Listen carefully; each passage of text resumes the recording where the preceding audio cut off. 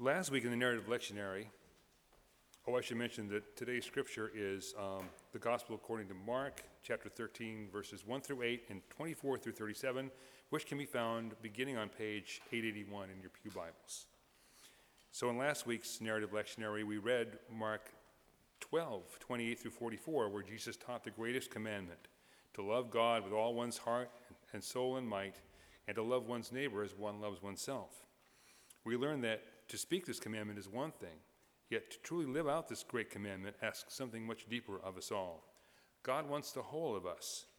In the scripture reading, recall the poor woman who gave 2 coins from her meager savings.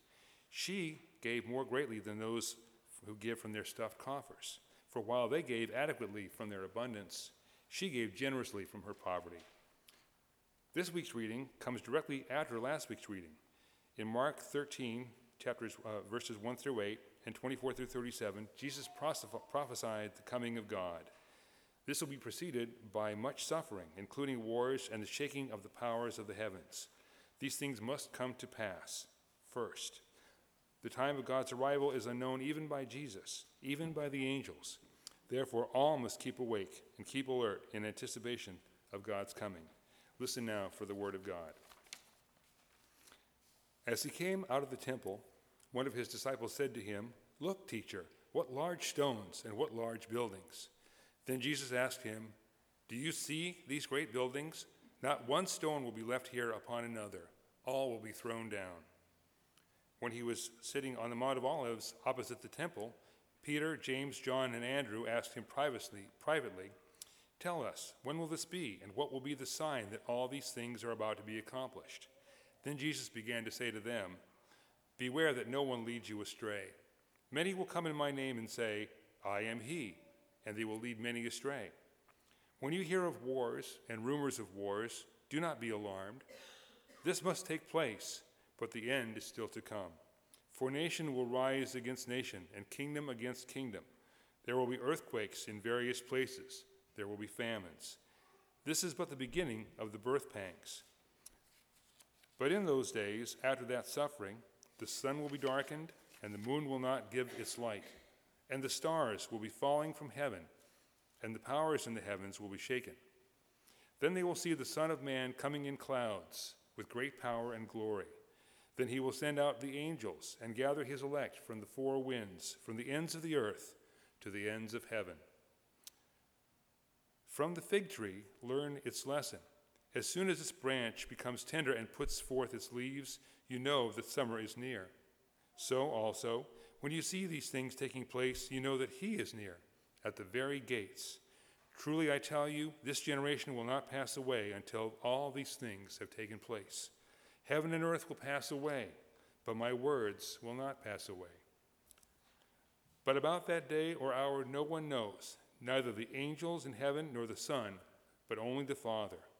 Beware, keep alert, for you do not know when the time will come. It is like a man going on a journey when he leaves home and puts his slaves in charge, each with his work, and commands the doorkeeper to be on the watch. Therefore keep awake, for you do not know when the master of the house will come, in the evening, or at midnight, or at cockcrow, or at dawn. Or else he may find you asleep when he comes suddenly. And what I say to you, I say to all, keep awake. The word of God for the people of God. Thanks be to God. Jesus talks of the crumbling buildings, the temple, wars, and suffering. And these are merely birth pangs. He speaks of the coming of the kingdom of God. And at this point in the Gospel of Mark, Jesus is well into his ministry of teaching, healing, performing exorcisms, and challenging.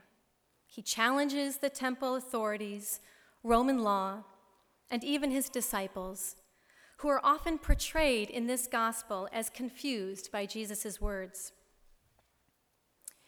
Jesus tells his disciples that change is coming. Despite the famine and the wars of nation against nation, kingdom against kingdom, the disciples are not to be alarmed. These things must come, Jesus says. For beyond the wars of man, beyond the authority of the priests and the scribes, reigns the ultimate power of God. It is the coming of God that will darken the sun, pull the stars from the skies, and shake the very powers of heaven. These are the signs that God is near. But as to the day or hour of God's arrival, we don't know. Neither the angels nor Jesus knows. Only God. So Jesus tells the disciples, keep awake, keep alert. We recognize that phrase from Mark chapter 14. Jesus pleaded with his disciples to keep awake in Gethsemane as he went off in solitude to pray. Yet they were unable to. Jesus returned 3 times to his disciples, and 3 times he found them asleep. Wakefulness and alertness means to be watchful, observant, attentive to one's surroundings. It might feel as if all of one's senses are heightened. Often we experience such a state of alertness when we are in unfamiliar territory, or in a situation where we are unsure of what the outcome will be. The unknown can put us on edge a bit. It can make us wakeful and alert.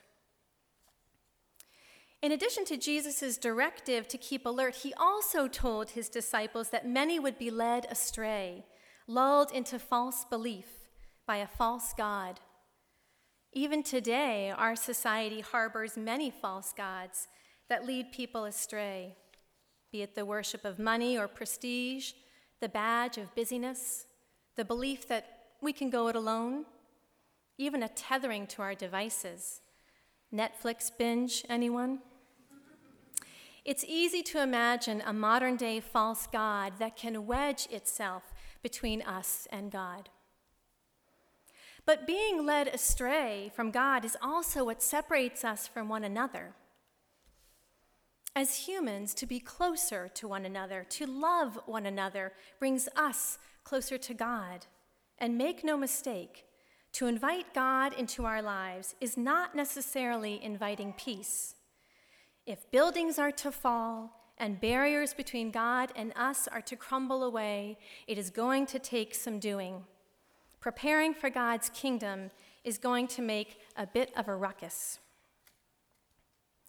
Lillian Daniel describes the season of Lent as a time to ask God to prepare us for the resurrection of Jesus Christ by sweeping out the dust that clogs our spirits, by cleaning out the gutters of our hearts, by opening up the windows and bringing in the air of God. Can we imagine that today?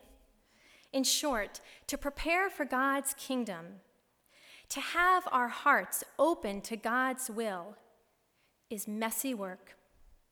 It requires us to be open to the vulnerability of our own pain and to be a witness to the pain of others. In essence, to prepare for God's kingdom requires of us a new worldview where we place our love for one another and our trust in God at the center. In this way, the barriers that separate us from God begin to crumble. I know a woman whose worldview has shifted dramatically. Her understanding for others deepens, and her barriers crumble a bit more every time she moves her family to a new town. She is white, an educator by profession. She has moved for a new job more than once. Every time she and her family arrive to a new town, the first stop they make is the police station. They don't go to ask for directions or to register their car. They go so that the police can meet their boys. You see, several years ago, this woman and her husband adopted their two sons, brothers, from Ethiopia. And over time, she has gained a new worldview about dark skin and its relationship to authority. She would not have developed this understanding if her sons were white.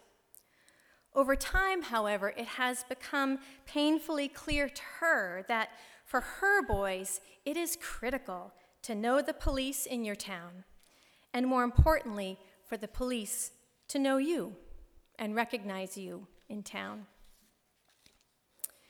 As the white parent of these brown-skinned boys, this experience has attuned her to feelings that are sometimes unwanted, yet it also makes her alert to the pain experienced by those whose stories she might not otherwise understand. Her own vulnerability upended her worldview in exchange for a deeper connection to others.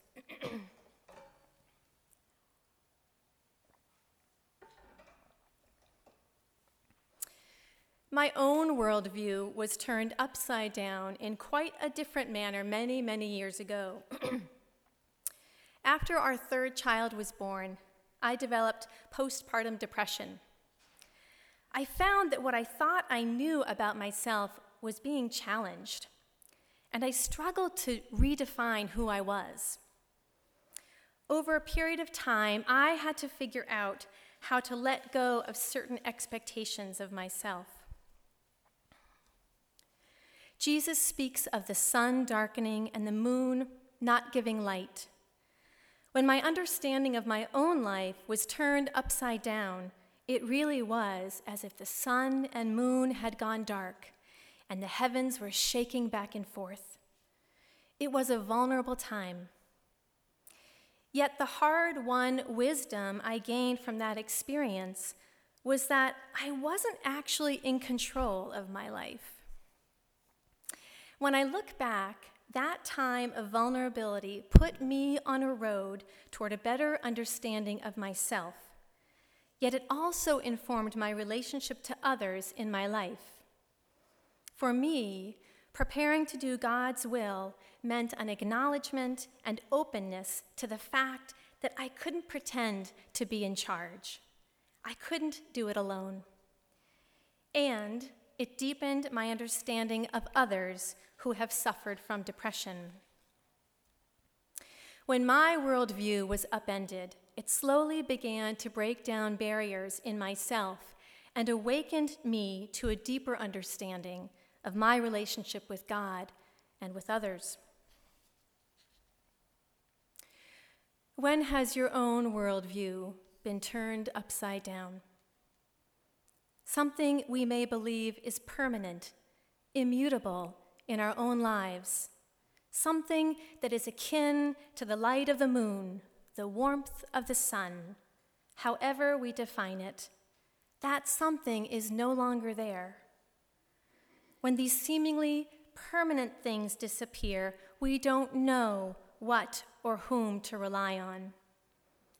But it is in those moments that we can become newly awake to the presence of God. Opening ourselves to this vulnerability is painful, but it creates a space. It opens a window and an opportunity for new alertness to God's will in our own lives. Heaven and earth may pass away, but God's will and words will not pass away. The only permanence in our lives is God. So keep alert, throw open the window, and bring in the air of God. And let's see what God is up to in your life. Amen.